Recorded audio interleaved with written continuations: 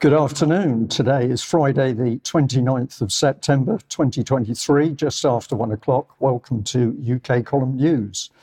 I'm your host today, Brian Gerrish. I'm delighted to be joined by two ladies. We've got Debi Evans, our very own nursing correspondent, and we're also delighted to have Sandi Adams with us. Now, today we're having a little bit of a focus on the environment. It's very clear that the false agenda of climate change is being used to drive a huge number of policies, and those policies in turn are having a great effect on people's lives. So in today's news, we're going to have a look at some of the ways that this works, and hopefully this will give our audience the opportunity to get into their own research and make up their own opinions on exactly what's happening.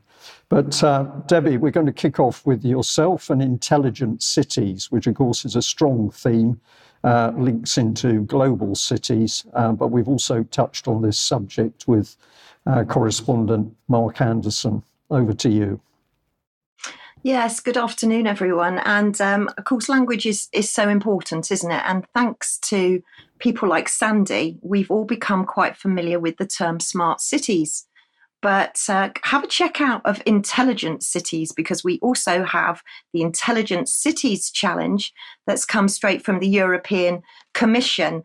Now, this is an EU initiative, and it's basically looking at green deals, cutting edge technologies, social resilience. But what does that actually mean? So when you go and look at the European Intelligence Challenge 2023 to 2025, you can see who's actually been selected. So I've just done a couple of screenshots for everybody that's watching that's in Europe. The next couple of screenshots may include your city. So we're looking at 64 core cities throughout 17 EU countries. Is your country listed here? Some of the ones that you will be familiar with, obviously, are Cork, Galway, Ibiza, Benidorm, Nicosia, Corfu. And here's some more on the next slide as well, just in case this is one of your cities. So we've got Tripoli, Valongo in Portugal. But not to be outdone, the UK is fast catching up. So the UK Gov launched just this month the smart tech to be trialled in towns and cities. This is going to be launched with £4 million of funding to boost local connectivity. This is basically street lamps and all singing, all dancing street lamps that are going to be able to charge your EVs. They're going to be able to boost your wireless connectivity. And of course, they're going to be able to track you and trace you. So let's have a look at an article from Computer Weekly that talks about the UK towns and cities gaining funding to trial this smart connectivity. And we really are looking at multi-purpose. I call them spies on pillars, actually. It seems to be lampposts on pillars. So let's have a look and see where this is going to be piloted in the UK. And you can see there that if you're living in the authorities, Cambridgeshire County Council, Tees Valley Combined Authority, Royal Borough of Kingston upon Thames, Westminster City Council, Oxfordshire County Council and North Ayrshire Council, you are going to be getting this system very soon rolled out. So all of these smart lampposts that can pretty much track you and trace you and are spies. And just to end the Intelligent City section here, a couple of slides on a city you may not have heard of. This is Tolosa, and this is going to be creating a new city in America. Now, this is a proposed utopia from a chap called Mark Law. He's a US billionaire. He's the former Walmart president. Telosa in Greek, by the way, means purpose. And you can see there from that slide that we're looking at the population as being 1 million in the next 5 years, but jumping up to 40 million. So these smart cities are being proposed everywhere. In the middle of that slide, the tower that you could see was the Equitism Tower, which is meant to be the beacon of light.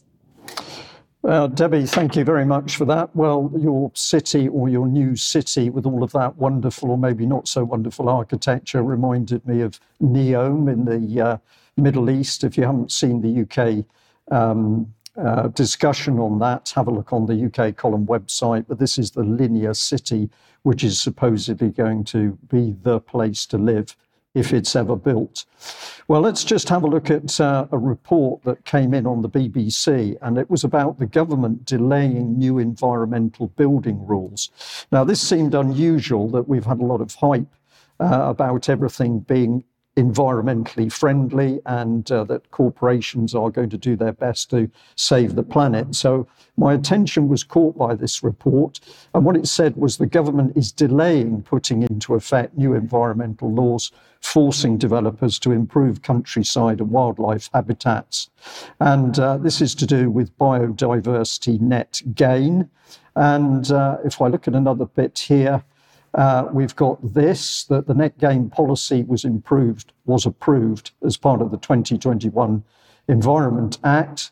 And the rules are designed to ensure developers leave the natural environment in a measurably better state than it was beforehand. So on top of the costs of a project, developers are going to be asked to contribute to improving the environment. That sounds good, but is it? Now, my eye was caught by the UK Green Building Council, which said it was an industry body promoting sustainable development. The BBC, of course, just popped this in, but I decided to have a little look about what this was really about. It said it was the voice of our sustainable built environment, and it said it's a membership-led industry network radically transforming the sustainability of the built environment, powered by 700 plus members, and it's at the forefront of positively influencing policy, identifying pathways to propel the sector forward sustainably and driving the solutions to transform our buildings, communities, cities and infrastructure. So it all sounds wonderful, but is it? And if we drill down into it, the first thing I thought we'd have a look at is, of course, people. And a key question for me is always these sorts of questions. Who are these people? What's their real agenda? And should we trust their motives? I decided just to focus on two. So I've got Sandi Prasad here, who's the chair. And I also picked up on this lady, Victoria Quinlan, President Europe of Cortland. Now, we've got a short video clip of the chairman, Sandi Prasad, speaking. Let's have a look at this clip. SMART is joining up or integrating packages of economic, social, and technological measures so that they work together. For example, planning development or writing development guidance to take into account infrastructure development and its consequences, such as the impact of increased property values, for example, can be factored into development and forward projections. SMART, that's number one. SMART is selecting and scaling programs appropriate to each city and town. One thing that has emerged recently is just, especially in the UK, through the work of the Centre for Cities, of whom I am a trustee, and Tony chairs the research panel, or has done, is how different cities are from each other, and how the idea that they can all converge to similar levels of growth and so on is not really tenable. And have a look at the Centre for Cities City Facts app, which actually helps you to understand the differences between UK cities in great detail. And it's these differences and this adaptation of measures to actually the scale and the opportunities really in the city is what I would call SMART. In some places, for example, you would actually suggest that there'll be zero growth. But rather than lament the zero growth, how do we deal with that? Now, that would be SMART. SMART is joining up with other cities so that the learning spreads. This beautiful graphic, by the way, is a diagram of worldwide internet connections. You can just about see the world emerging underneath that. So some organizations fear, not so much cities necessarily, the idea of sharing too much information on grounds of competitiveness. But that era of hoarding intellectual property is surely over. And I think one of the features of the smart city will be open data, open sharing of data in this way, but actually it does come with a caution, and I think it requires a kind of a citizenry that is able to properly use it. Well, there we are. Should we trust that man? I mean, he's very measured. He comes across in a very nice way. But of course, ultimately, all of the policy is global. Now, in that speech, he did mention the Centre for Cities. And if we just pop that up on screen, What we should be looking for here is who's involved in that. Well, the Wellcome Trust is a very powerful organisation that's fully involved, but we've got local authorities, chief executives, we've got Royal Mail who are interested in data, and we've also got the Chief of Staff of Lord Sainsbury involved. So once again, this is the great and good. We're not too sure what they're up to, but if we come back to our look at other big players, we mentioned this lady. Now, the company is Cortland, and Victoria here is appointed as a new president. So let's have a look at what she's really involved in. Basically, Cortland is a UK-based platform which covers build-to-rent development and management, block management, and build-to-rent consultancy.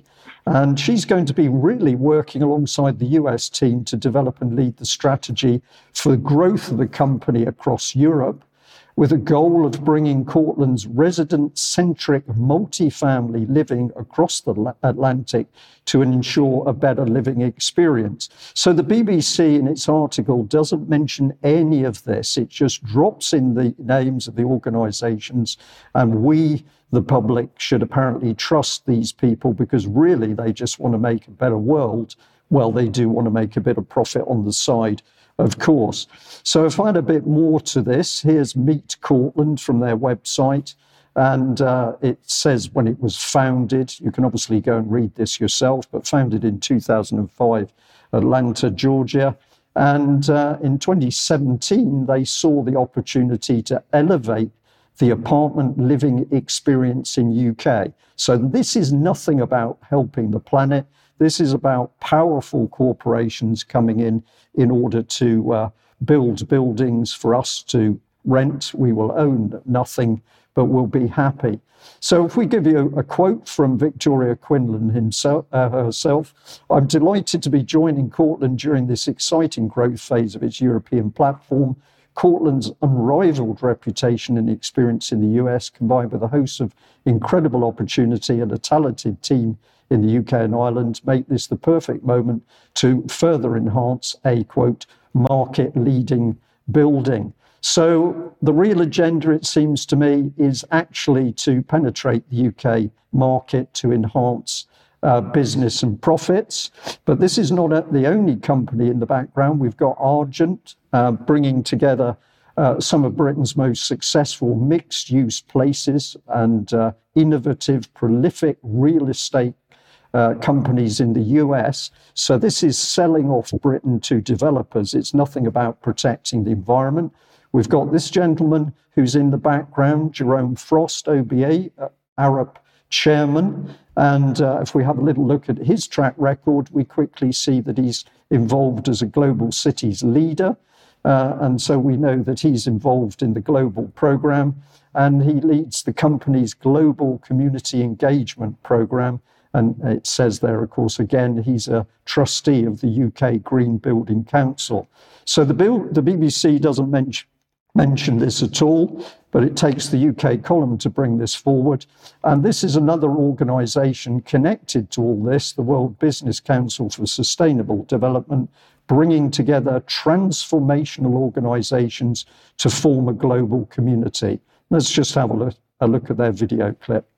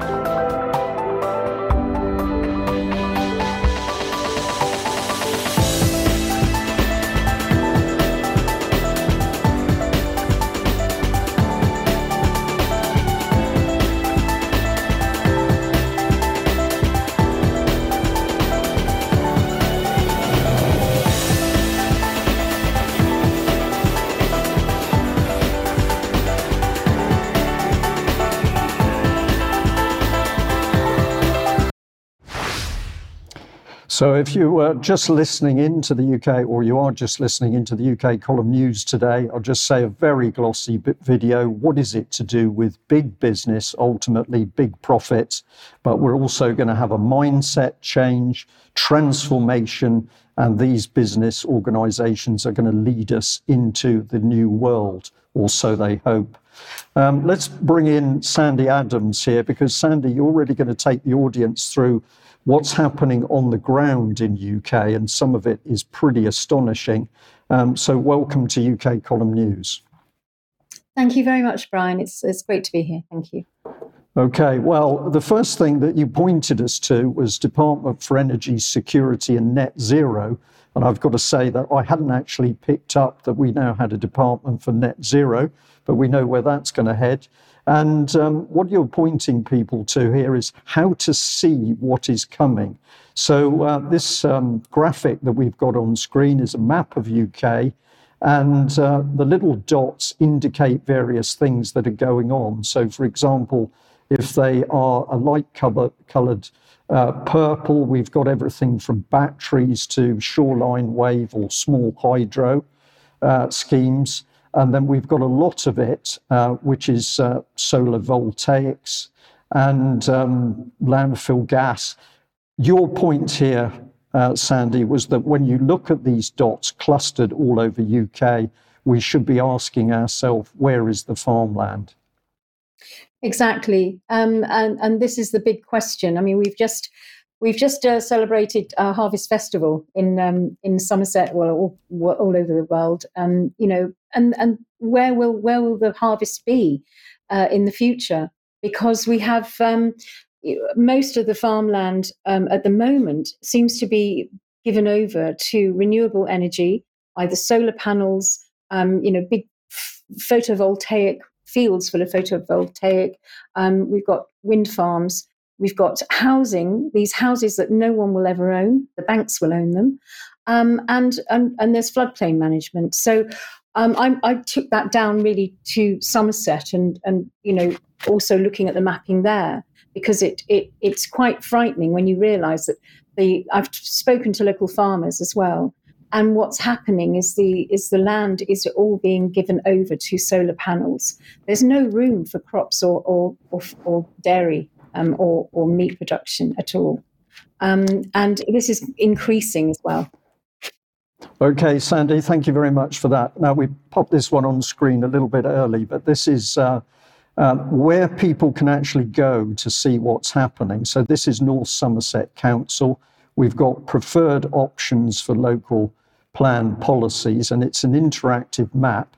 Now, I hope this works. I'm just going to get it operating on screen, and I'll talk through it, and then we'll come back to yourself. Now, you were kind enough to point it at this, an interactive map where you can click on various topics to see what's going on. So at the moment, I'm hovering over green belts. So this is rewilding.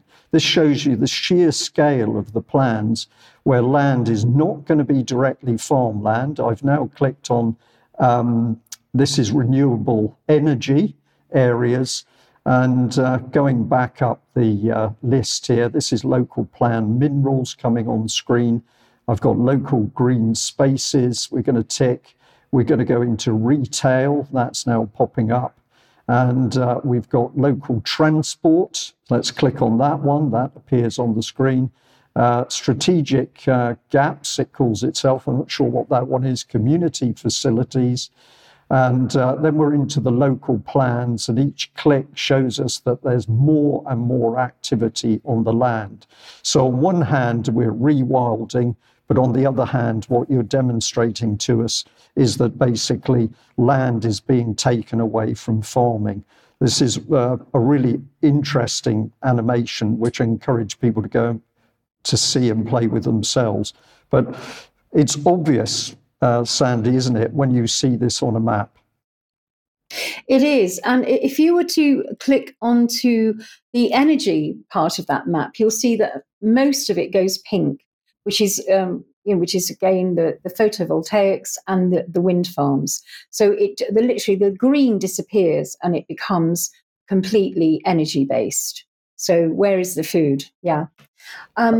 Can I just come in there? Your point, one of the key points that you've made of all this is, of course, that if people go and look at these local plans, you can see for yourselves what is not coming in the future, what's already happening. And when I had the opportunity to sit down and talk to you in person a couple of weeks ago, you stressed this was so important because many people just sort of see the policy coming in through the BBC, for example. But if they go and check the local plans for their own county, they can actually see the detail of what's happening now and what is coming in the future. And most people never look at this information, and therefore then they're not aware of what's in the pipeline. Exactly. Okay. Now, what about this categorization of natural asset corporations and classes? This has got a particularly unpleasant title, I think. It does, unfortunately. It's really the way that land usage will change. And this is what this is all shored up by stakeholder capitalism, or I call it stakeholder communism, where everything is owned by big corporations. All our land is being bought up at the moment by corporate entities. And I don't know whether people are aware, but people like corporations like BA are buying up great swathes of our land to offset their carbon credits, of their carbon footprint. So what we're finding is that there is a plan to financialize the whole of nature and to make it into a big business, make it into a big sort of, all aspects of nature will be made into a business. And this is really, I've been talking to a lot of Somerset farmers this week because they've been had to be, sort of put forward to look at how they can actually diversify. Now, this diversification is not something they choose to do. It's something they're being forced to do. And instead of farming, they're being asked to look at other ways of making money out of their land. And they're calling it, basically, they had a 12-hour consultation, free consultation, with an NGO called FWAG, which is the Farming and Wildlife Advisory Group, which is a registered charity, funny enough. It's come from DEFRA. It's a part of DEFRA. And they represent farmers and landowners in the delivery of wildlife conservation. And their idea is to promote and enhance the conservation of wildlife, the environment and the landscape in relation to modern agricultural needs. Now, this is all part of the government's Green Recovery Challenge Fund, which is highly, highly funded by Rishi Sunak's 10-point plan for a green industrial revolution that was put forward in 2020, where the government pledged 40 million in its second round of funding to fund conservation NGOs like FWAG. And there's a number of other conservation NGOs that are receiving this money to push the conservation of farmland and not the growing of food. So this is what I gleaned from this particular farmer. At the moment, the farmers get something called the basic payment. It's a basic payment scheme, and that's their normal funding that they get from the government. But this is being replaced by something called the SFI, which is a Sustainable Farming Incentive Scheme. And what he told me was at the moment he gets 19,000 from the basic pension scheme, basic payment scheme, and this will halve next year. And then in the next 3 years, it will go down to 25% of that, and then nothing unless they sign up to the SFI, which is the Sustainable Farming Incentive Scheme.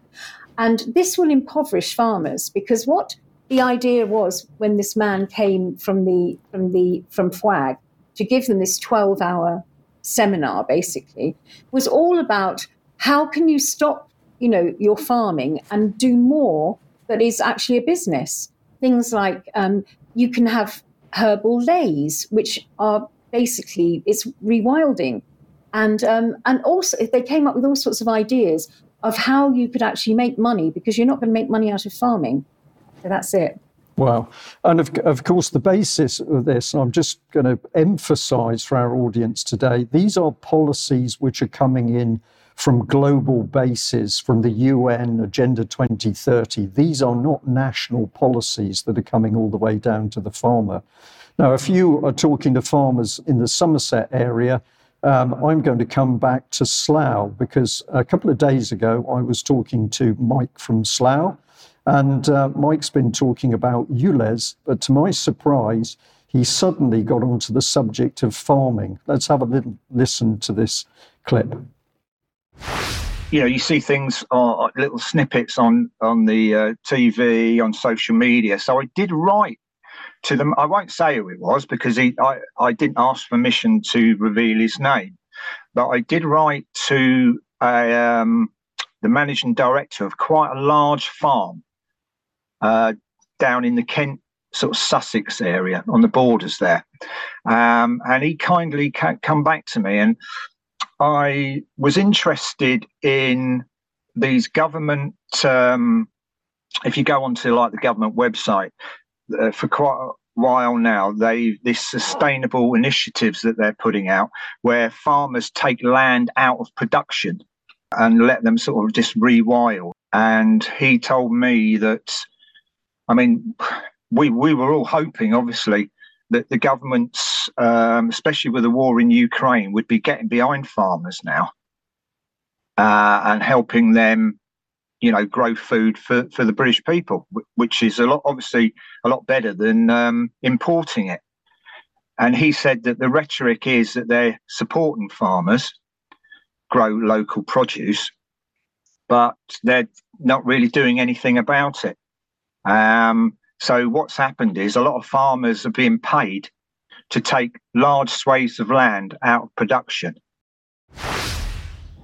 So, Sandi, there you are, gentleman in Slough. He's seeing what's happening. And of course, he's looking at factual information. And I've used fact there because, as we're going to see in a minute, there are people who would have us believe that what we are talking about is some form of conspiracy. But before we get there, just very quickly, tell us what we're going to be able to eat.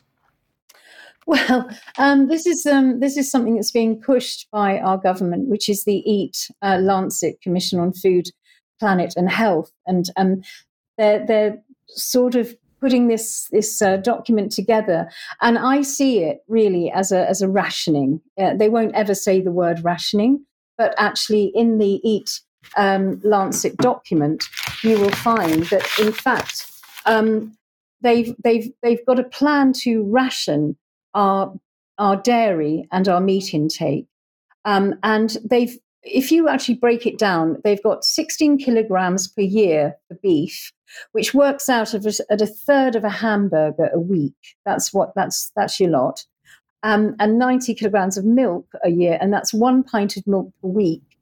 But your cheese has to come out of that. So if you eat cheese, then you have to reduce your 1 pint of milk.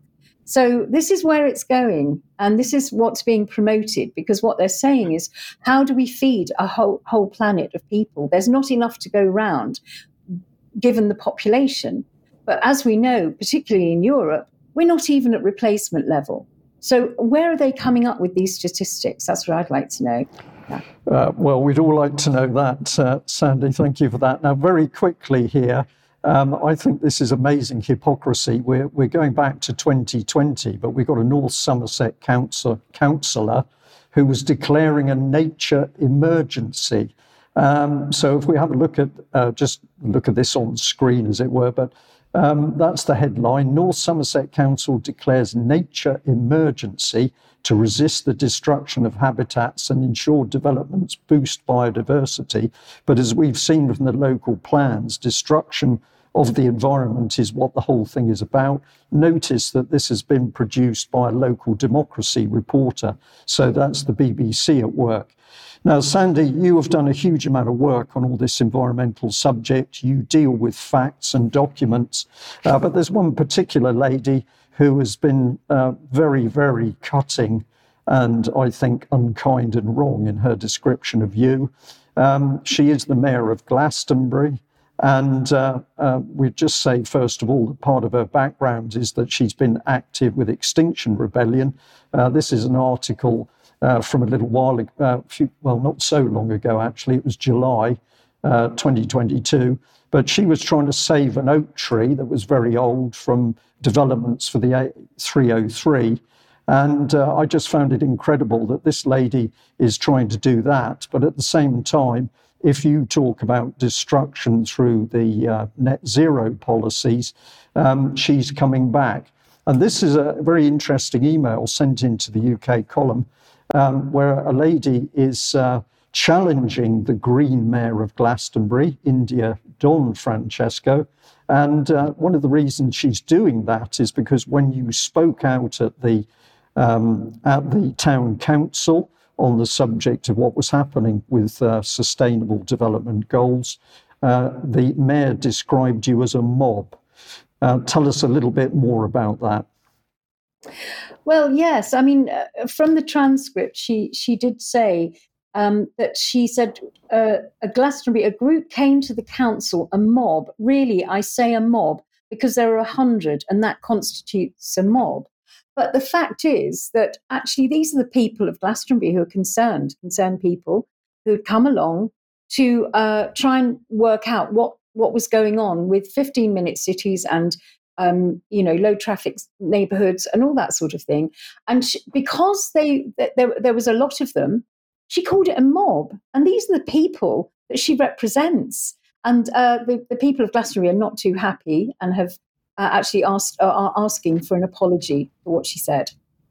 This is yes, this is correct, and well they might. But of course, she didn't only have a go at you; she also had a go at the UK column. Let's have a listen to what she actually has said. What happened next? YouTube happened next. So they were filming, which, we film it anyway. We film all of our council meetings. Big thing, and it goes out. It actually is streamed live. What had been done is she captured the end bit where everyone's going, yeah, no 15-minute cities, and basically said that they'd stopped the 15-minute city being in our town. Heroes. Yeah? Bravo. Thank you. And so it's like, oh gosh, that was a bit weird. So this person who put it out, untrustworthy. UK column. I don't know if anyone heard of UK column. It's a media outlet which is actually yeah, thank you. Yeah, that one. But on the internet it says so under media bias fact check, which is actually a thing and they're independent, it's rated strong right-wing biased conspiracy website, frequently promotes false and misleading info, uses inciting language. So this is her platform, okay? And I'm not just going UK column. Now they sometimes do stuff which is, just normal and freedom and all this, but sometimes they go. So I'm not, it's yeah. Anyway, it's the rising of these things that I would like people. This is a cautionary tale bit, okay? Because it's coming to a town near you. Well, for our audience, there you have it. That's the intellectual standard of the Green Mayor of Glastonbury, who's been incredibly rude about local townspeople who've spoken up on the subject of Agenda 2030 and rewilding, all these subjects. She doesn't look at the facts, but of course, lots of wonderful hand movements. And she's very keen to demean the UK column. And she's got all of her information from a thing, quote, and it's independent. So, Sandi, just very briefly, 10 seconds to finish it off. Where did this mayor come from? I hear she's a priestess, but that may be an allegation. I don't know if she's a priestess of Avalon. I have no idea. But I know she's very caught up with the goddess movement, and that's fine. That's her choice. That's nothing wrong with that. But she's very ill-informed.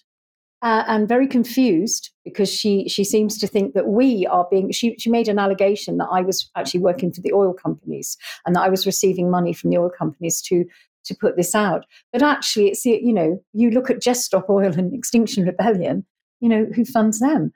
So yeah, she's very confused woman, and very ill-informed. I also think she's very worried. Well, let's move on to the subject of conspiracy, because, of course, it seems that the legacy media, formerly the mainstream media, is very concerned about alternative media challenging their output.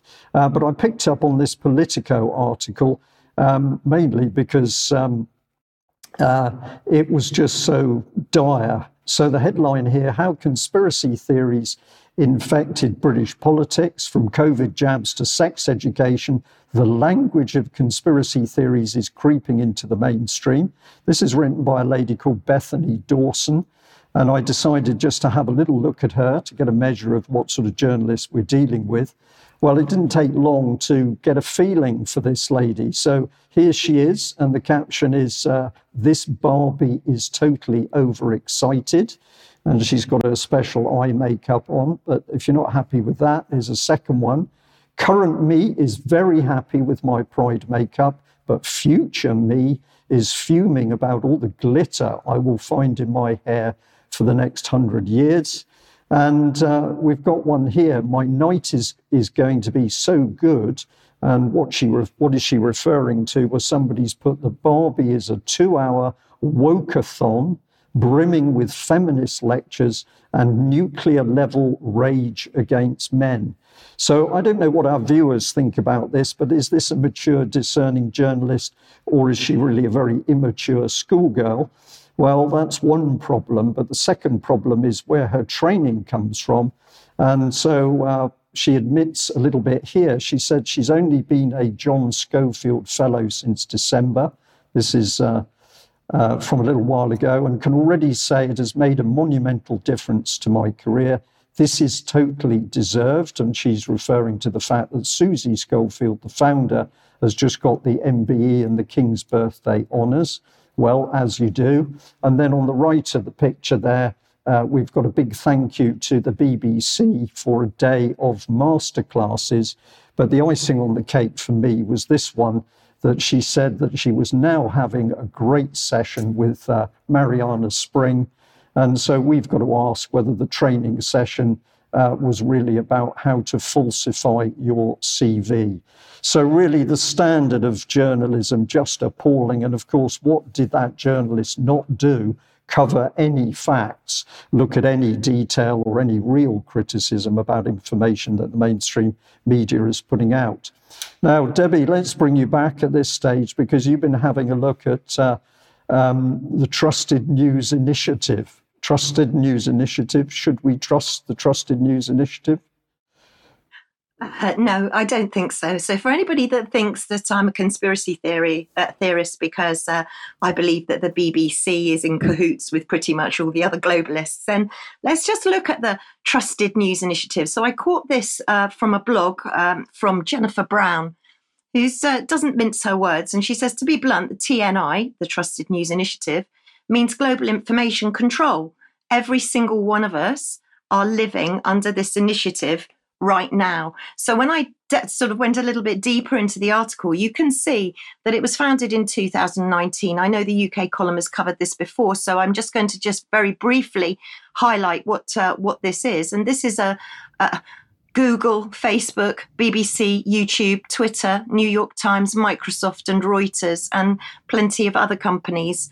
And what I found particularly surprising was, did you know that out of thousands of mainstream television channels available to us, they are all owned by only 6 companies: Time Warner, Viacom, CBS, Disney, National Amusements, and Television Corp.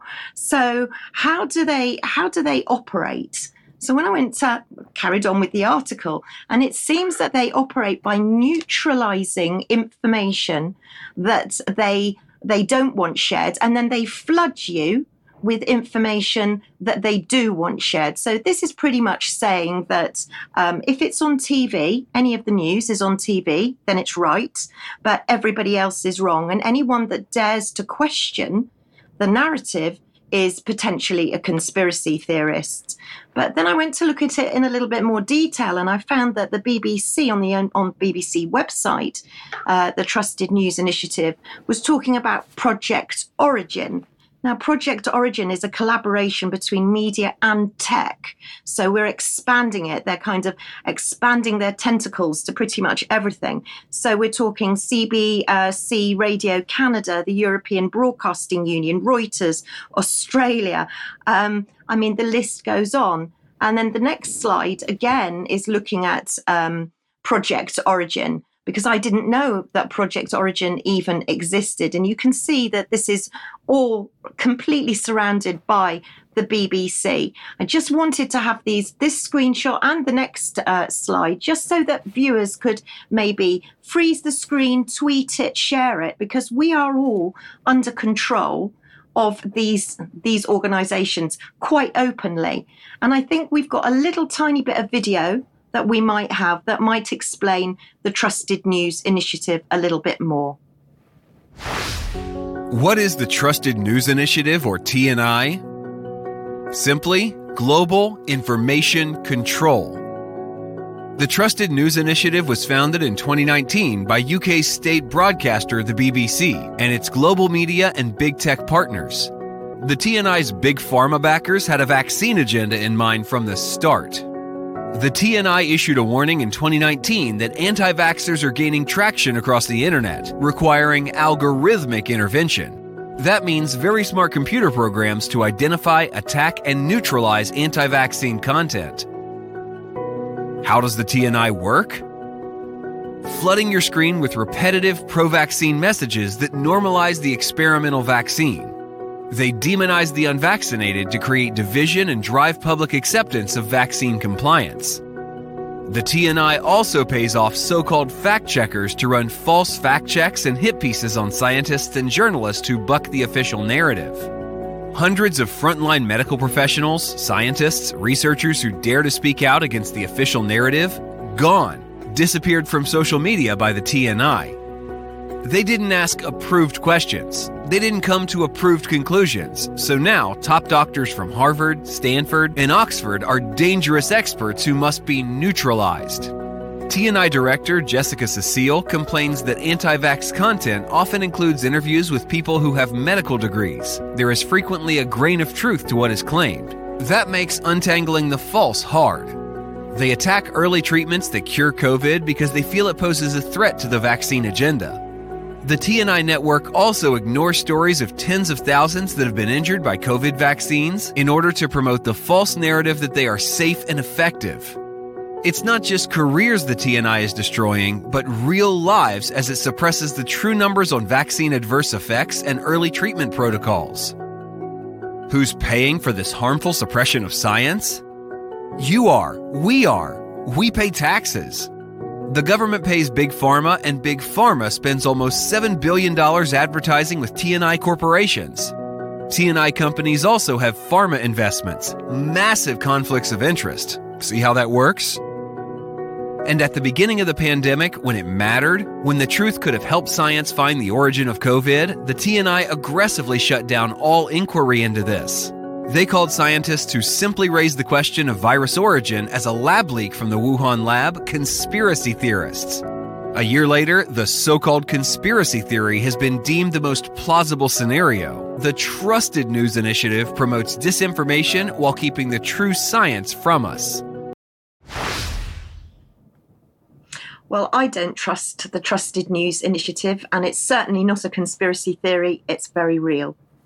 It's very real, and BBC in there, of course, Debi, and as I highlighted earlier in the news today, remember those embedded democracy reporters in all the local newspapers, so that the centralised control from the government and the BBC is embedded in what we believe are independent local newspapers. Well, let's move on. And of course, as we always say, if you like what the UK column is doing, then please join us. And we particularly encourage you to take out a subscription with us and join the community, because apart from anything else, this allows you to have a chat with other people who are seeing what you are now starting to see. You can also help us by buying something from the UK column shop. And I'm pleased to say that the shop is now being thoroughly reorganised in our new location, and there's going to be some exciting additions to that in the future, so keep an eye open. And of course, we do what we do in order to get the information out and share what we put out as widely as possible. So if you can help us do that, we would be very grateful. Now, I'd like to just remind people of the On Guard for the Liberty of Mankind event with Children's Health Defence Europe, Saturday, the 30th of September. And of course, Mike Robinson has been showing this ad with the speakers. Mike is there now in Sweden too, and he's involved and of course going to be very interested in what's being said. But we can also say that tomorrow at 8 o'clock in the morning, this event will be live streamed on the UK Column channels and the community website, the UK Column community website. So we suggest this might be well worth getting up a little bit early with your cup of tea, and a lot of work put into this event by the team in Sweden, and with some work by Mike Robinson, this is going to be brought to you. So please make the best use of that.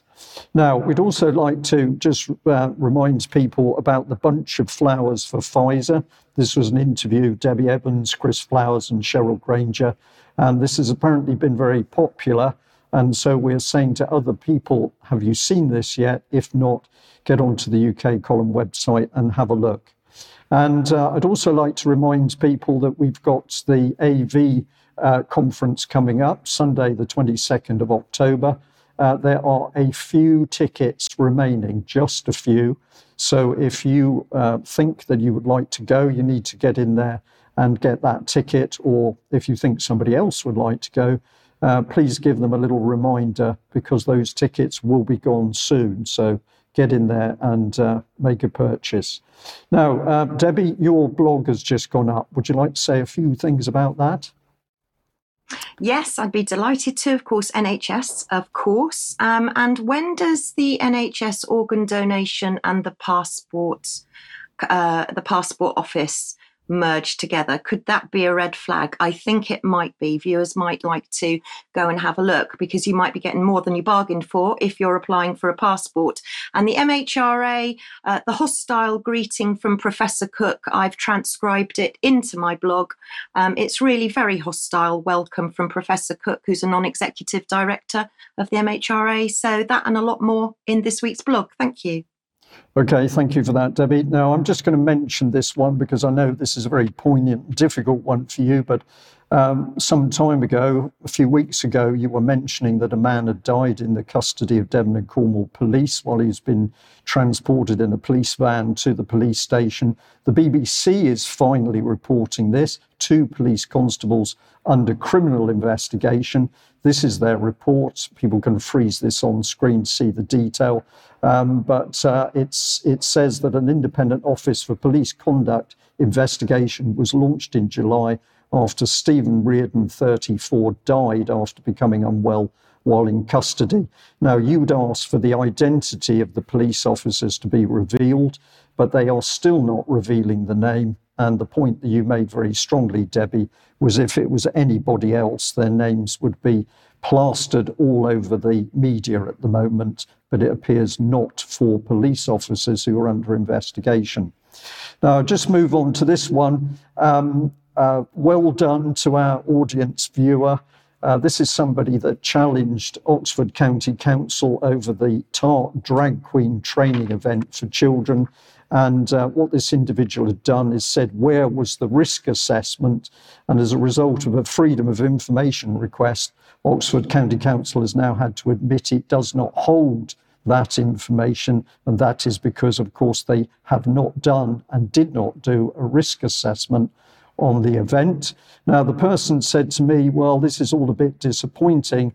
And I sent back an email saying, please don't be disappointed at the outcome, as your efforts have worked extremely well. This is a very important exchange because public money was used to support the TART event. And in any case, the local authority has an automatic responsibility for child protection. You have demonstrated that the council was not concerned with a possible child protection, child safety issue. and fail to undertake any sort of risk assessment, can I suggest that your next email is to throw their response back in the face of the chief executive and the council leader to ask for comment? This is, again, a positive result of your efforts. It's not always big results that make the difference, but little steps that start the cracks in the organisation. So I'm going to say to our viewer, well done. And for other viewers, you can make a difference if you say no and you take action to call out the wrongdoing by the local authorities and individuals concerned.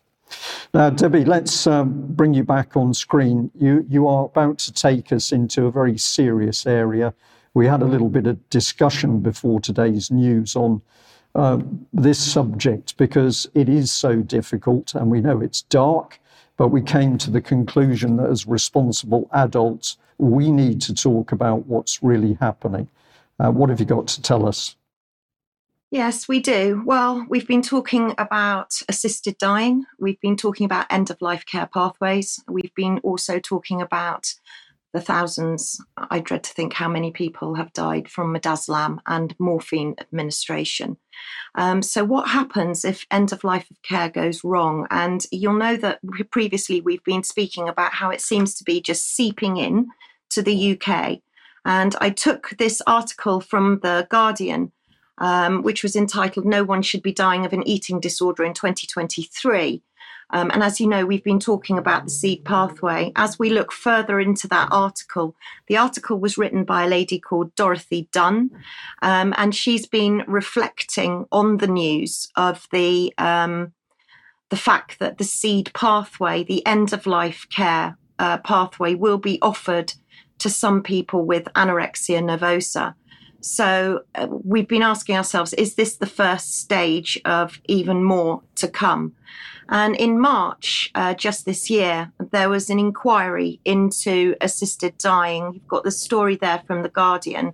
Now, this is a story about hearing from people who have faced unbearable suffering, even on end-of-life care pathways. And I think this is where we start to muddy the water, because are we looking at some people who are so scared of the end-of-life pathway and what happens when it goes wrong that they may be looking towards an assisted suicide instead? So I want to draw your attention back to Voice of Justice, an incredible organisation who have published When End-of-Life Care Goes Wrong. Now, this is just a part of the summary that you can find as a PDF online. Please freeze the screen. It talks about the Liverpool care pathway, but it also talks about many, many stories that are absolutely horrific and should never have taken place. And if anybody wants to grab the hard copy of that, then there is a hard copy available if you go to Voice of Justice.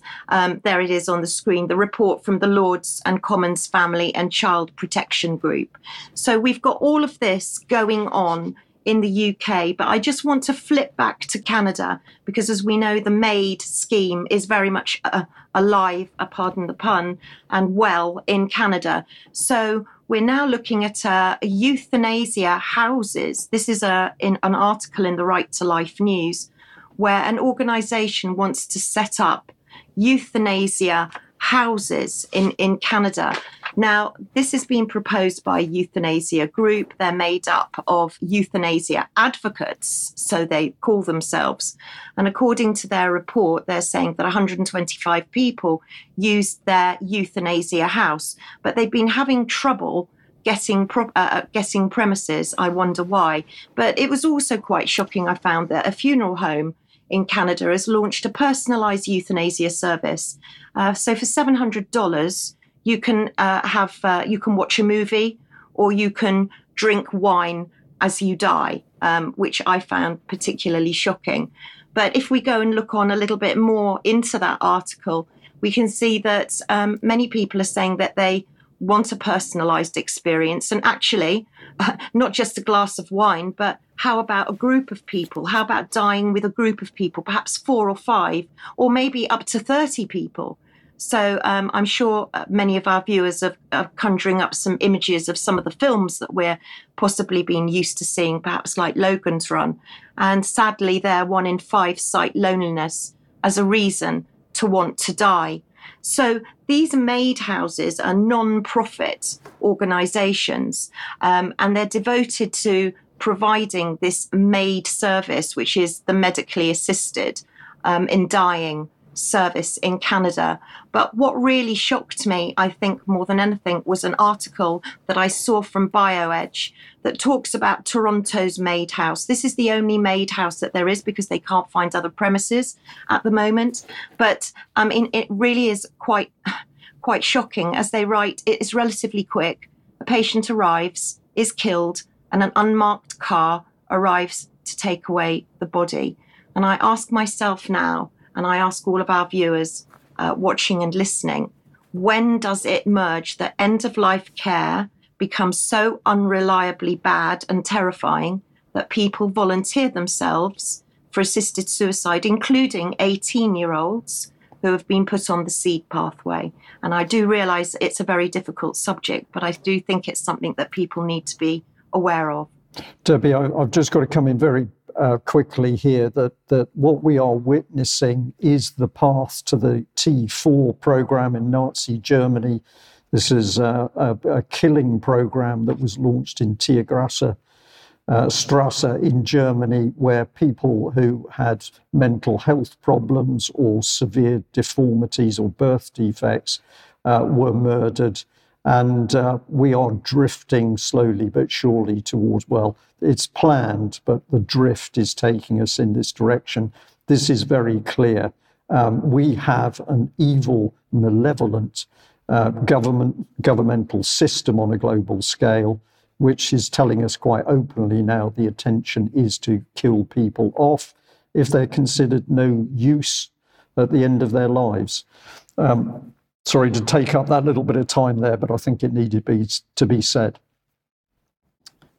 Yes, no, I completely agree. But let's jump on to health now. And some of you might remember I've been going on a long time about antivirals and monoclonal antibodies. And you might remember, there we go, back in November 2021, the first oral antiviral for COVID-19, molnupiravir, was approved by the MHRA. For the sake of time, please freeze the screen, but clearly you can see the comments there from Dame June Rain. She says there are no compromises on quality, safety and effectiveness. The public can trust that the MHRA has conducted a robust and thorough assessment of this data, as well as Professor Munir Pur Mohammed from the Commission of Human Medicines, who we've talked about a lot. And I can tell you that I've written plenty of FOIs about molnupiravir, so this is just the tip of the iceberg. But if we look back at my blog, I wrote back in 2022 my concerns about molnupiravir, because molnupiravir was actually it was an innovation from a pharmaceutical company called Ridgeback, and it was binned right from the get-go. It was way too dangerous, and then it was revived by Merck. And my worries, my huge worries, were that molnupiravir was only being rolled out in the UK, and it was completely prohibited for pregnant women. It was that dangerous. And there was a big trial called the Panoramic trial going on, which was stopped.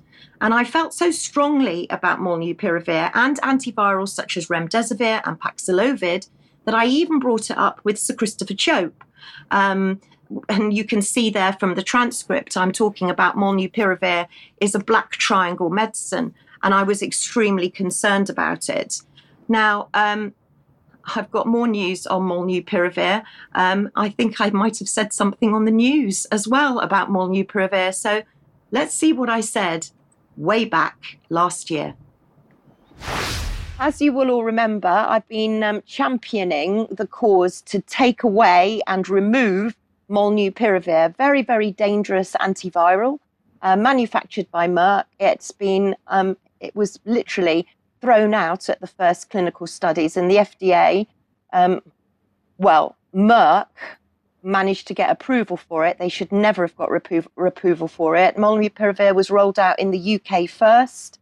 The Panoramic study was set up because there were so many serious adverse reactions. Pregnant women were absolutely told not to take molnupiravir. It's one of these drugs to keep you out of hospital. So if you tested positive for COVID, you would get a course of molnupiravir, 500 quid a course. Now it's been stopped. It is completely ineffective. So anybody that's been receiving molnupiravir should be aware of this, that it has been deemed ineffective and the panoramic study has stopped. So I think I was quite clear there that I had serious concerns about molnupiravir, and I was quite right to be concerned about molnupiravir because only this week a story came out on Sky, it's on pretty much all of the mainstream media, which says that molnupiravir actually leads to further infection. So anybody that has had molnupiravir is likely to become sicker, and if they're autoimmune suppressed, it's likely to cause more autoimmune suppression. So this was one of our warnings that we put out a long time ago about molnupiravir, and I have to stress to people, please check, give due diligence to what you're taking. Remember, there are two names of drugs. The active ingredient is on the patient information leaflet. If your drug ends in VIR, VIR, it is an antiviral. And if it ends in MAB, it's likely to be a monoclonal antibody. So please do due diligence. And coming back up to date, the NHS are very proud of themselves because they're announcing that they've delivered 1 million COVID vaccines in 1 week. 2.8 million have received flu jabs at the same time. But of course, we know that there's no safety data for both jabs to be given at the same time. The NHS have delivered jabs to 4,616 care homes. That's a quarter of the care homes so far. They've sent 1.5 million eligible adults invites, and 1.2 million texts and emails have been sent to about 2 to 3 year olds to parents with regards to the flu and catching up on the MMR. And the NHS are calling this a life-saving vaccination programme. But that's not all. They're targeting pregnant women as well. So pregnant women are being asked to attend one of the 5,000 sites. So these jabs are being rolled out. Even though they might not be on the mainstream news all the time, they are certainly being rolled out. And I'd like to thank Alan, one of our viewers, very much. He sent a flyer that he'd received from his child's school. And there you go. It says, are there any side effects of the vaccine? Lots of questions, lots of facts and useful information. And thanks to Alan, he sent his reply that he sent to the school. And he said, hello, local immunisation team. This flyer contains blatant lies. The flu jab and mist do not protect against flu. For a start, a random version of flu is guessed. As for the jab mist, which is utterly insane. And there is the issue of original antigenic sin when the body learns a response specifically for what is in the vaccine, and the response can be inadequate for the version of flu going around and make your body throw out the wrong response. Then there is the issue of virus theory versus terrain theory. Now, clearly, please freeze the screen and read the rest of it for time. I won't, but thank you so much to Alan for sending in that. And to parents, keep an eye on what's coming through at school because you might not know necessarily what's going on behind closed doors. And finally, a good news story at long last. Thank you so much to Ruth, because I'd asked in my blog, has anybody got any good stories about the NHS, or is it all doom and gloom? And it isn't. And Ruth sent me a very long email. I've just taken a little snippet of it there, but basically, she was very happy with the treatment that her partner, David, had. The staff in intensive care were fantastic, in high dependency unit were fantastic. The nurses were great, but even though they were short-staffed, they gave him the best possible treatment. So to end on a really good note, that there are good stories still going on in the NHS, there are good staff, and there are some very happy patients. Debbie, thank you very much, and thank you very much for ending on a positive note. I'm just going to add that, of course, if anybody has got any illness or any concerns about their well-being, they should consult their GP. But, of course, do also do your own research and think about what UK Column is saying. We must end there. I'm going to say a very big thank you to Sandi Adams for joining us today. Sandi, it's been great to have you as a full member of the news. So thank you very much for that. A big thank you to you, Debbie, for your excellent research as always. And a special thank you to Stephanie, our producer, who's been working very hard on her own in the background. That's it for today's UK Column News. As always, thank you to our viewers and listeners and our supporters. We can only do this with your financial support, and you've been amazingly generous to us. So thank you very much. If you're a subscriber, stay with us. We will be having extra in a few minutes. Bye-bye.